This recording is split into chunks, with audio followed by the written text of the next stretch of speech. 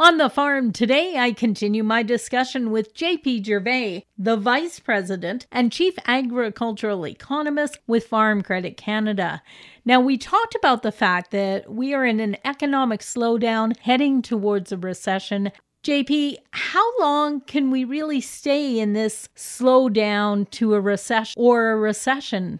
We're coming into this from a position where we had margins that were tight, especially when you look at grains and oilseeds. On the livestock side, with African swine fever in China, with this projected gap in between supply and demand of animal proteins, I do believe that there was enough of a strong demand that if demand's weakened somehow because of a bit of a slowdown, even if it's prolonged and if it lasts for more than 6 months and so forth, I think we can sustain that.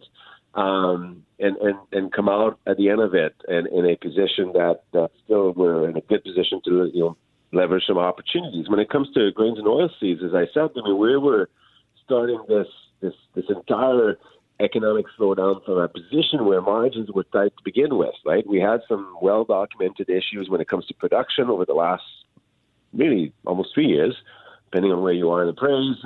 And we had some trade issues, market access issues that have not yet been resolved. And so that all made the margins really tight. And that's a question that really is going to have to be answered on an individual basis, basically. It's looking at your working capital positions, right? That's your first line of defense. I mean, do you have a good understanding of where you're at in terms of ability to meet your debt obligations? We know that interest rates are going to come down. Maybe is that going to bring some relief, or do you have most of your debt priced in at fixed rates? And is there anything that you can do working with a financial institution to see if there's some bit of room there to do things a little bit different and have a little bit more of a cushion, a little bit more margin here to go through this? So there are different steps that businesses need to make, but I think from a risk management standpoint is to understand that, hey, you need to have your bases covered, you need to have your risk management plan, you have to understand your financial situation, and start thinking about what ifs, right? What if scenarios in terms of where prices at, what prices are at the moment, and then what they could be looking like in 6 months from now or at harvest. There's just so much uncertainty out there. What we know is what we learn about the restrictions of movement and the human toll of this disease, COVID-19, is going to be significant. We know that. The economic toll is a lot of it is just unknown. What I want to emphasize is that, yes, there's some significant fluctuations, and we've seen markets react to those, and that's going to create quite a bit of volatility for the next months for sure.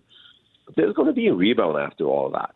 I think that's one of the points to emphasize. There's going to be a rebound, and what can you do to position yourself to be to leverage the opportunities that will appear at the end of all this? But as I said, I think the magnitude of the economic slowdown is unknown. We may just be seeing a few hiccups and be in a technical recession just because gross domestic products coming down for 2 consecutive quarters, but not be that big of an impact and then rebound and grow again? Or is that going to be a little bit longer, or is it going to be just 6 months, but a little bit more of a contraction in the economy? I mean, those are the things that are totally unknown right now, and the only thing you can do is prepare for different scenarios when it comes to pricing of the commodities you're going to grow, and make sure that you got some good financial risk management plan in place.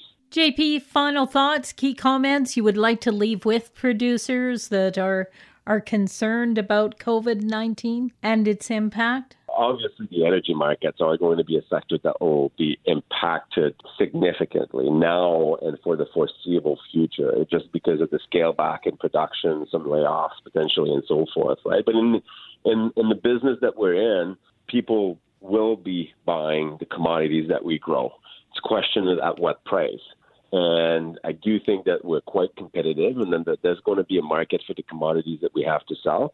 Just a matter of evaluating carefully what the financial implications of potentially weaker prices down the road could look like for your operation. That's JP Gervais, a chief economist with Farm Credit Canada. For Golden West, I'm Glendalee Allen Vossler.